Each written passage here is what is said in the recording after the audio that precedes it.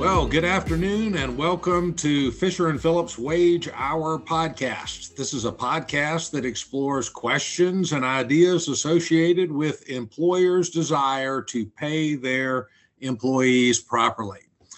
I'm delighted to welcome Alba Aviles and Jay Glunt to our conversation today. And they are both practitioners in our firm's wage and hour practice group and are very familiar with these types of wage and hour issues. Today, we're going to be talking about non-exempt employees, and by that I mean hourly employees in most situations, and whether or not they should be paid for non-work events. When we're talking about non-work events, those are things like volunteering activities, maybe office parties, training programs, things of that nature. And we're at that point of the year where many companies are working on their budgets and trying to decide what to do next year. So this is a topic that may be coming up. So Jay, when companies are planning these sorts of events, volunteer events, training events, corporate events, what do they need to keep in mind to ensure that they're paying their employees properly under the Fair Labor Standards Act, the FLSA? It's a great question, Haygood. And by the way, thank you so much for having us on the podcast today. It's a pleasure to be here. When I look at these issues, there are a few different code sections that come into play, and there are some Department of Labor opinion letters that give us, general guidance. But there's one particular code section that I like to rely on, and that it happens to be, I've got it right in front of me, 29 CFR section 785.27. And it's very, very short and very practical code section. It's the code section on training. I think that section is really the most helpful to employers for all these different areas that you mentioned. That section lists 4 criteria that we need to satisfy if a training program will not be compensated. And in my experience, the Department of Labor wants to see all 4 of these factors met, not just 1 or 2, but all 4. So briefly, the 4 criteria we're talking about are, number 1, the training should be held outside normal working hours. Number 2, it should be voluntary. Actually, the way that's worded in the regulation section, it says voluntary in fact. Number 3, it should be job related. And number 4, no other work should be concurrently performed.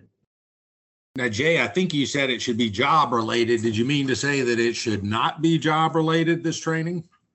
I did mean to say that. Hey, good. Yes. Number 3 should not be job related.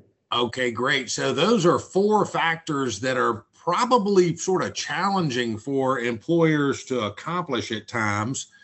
Alba, when you look at these, which one do you think is the most challenging for employers to comply with? Thanks, Haywood. Each scenario is so fact specific, and it's hard to say for sure, but probably the concept of being voluntary. I think a lot of employees feel like they're being voluntold to do the training or other event.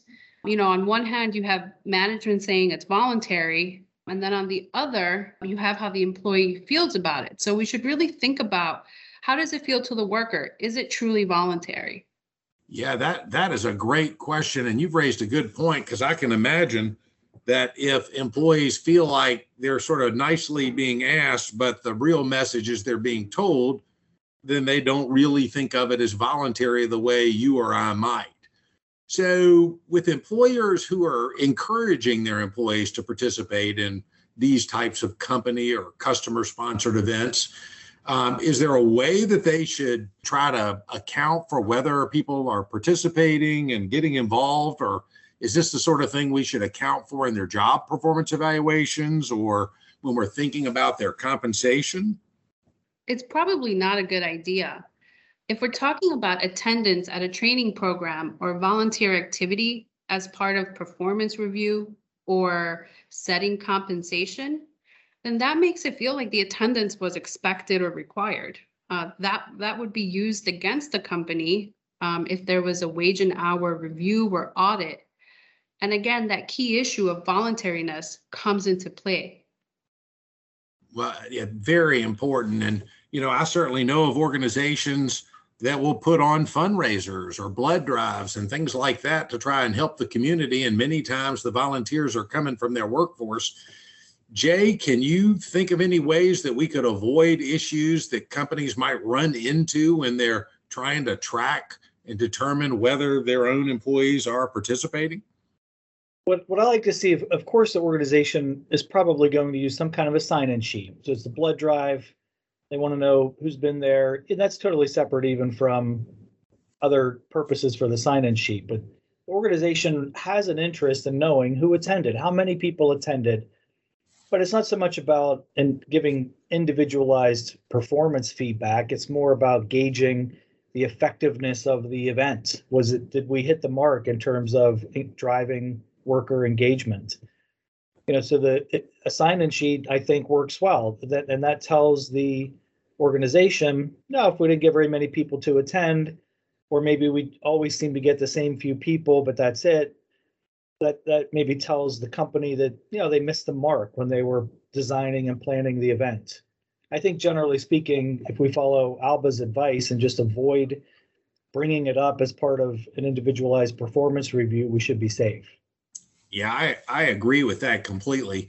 What else do you see employers doing as a best practice when planning these sorts of voluntary or unpaid events? A couple things that we can keep in mind there. In addition to the sign-up sheet, I definitely like to see there be a form that people will sign off on, and that's going to be customized for the event.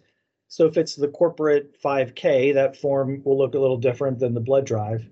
But typically that form is going to stress the voluntary nature of the activity. And depending on the nature of the activity, it's probably going to have some kind of a waiver of claims. Now, in both of those cases, stressing the voluntary nature and also even the waiver, that's more for the practical impact than the legal impact.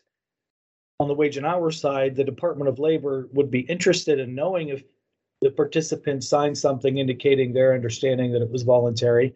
That's not necessarily going to win the case for you, but it's going to, be hugely beneficial.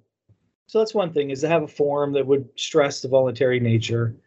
I also just like to sort of brainstorm with clients. Let's talk about maybe paying these hourly workers for their time, especially if the event is taking place in the workplace.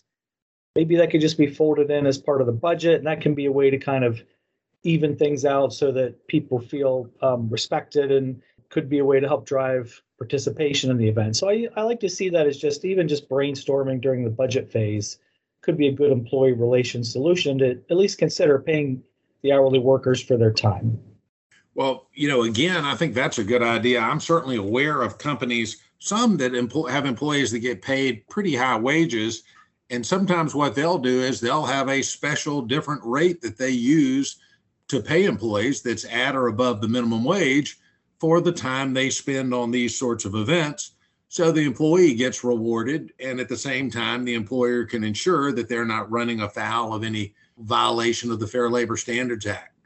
So, Alba, when you get the final word today, any other thoughts you have on best practices that companies should consider? Yes, one of the key areas that I always like to remind our companies, employers, our clients is if participation in the event itself is not compensatory, it's still possible that you have hourly workers involved with planning the event or working at the event, so to speak. And that could be checking out venues. That could be during the week, sometimes outside of the working hours, on weekends, or sitting at the registration table, for example, at a 5K. Those are potential risk areas.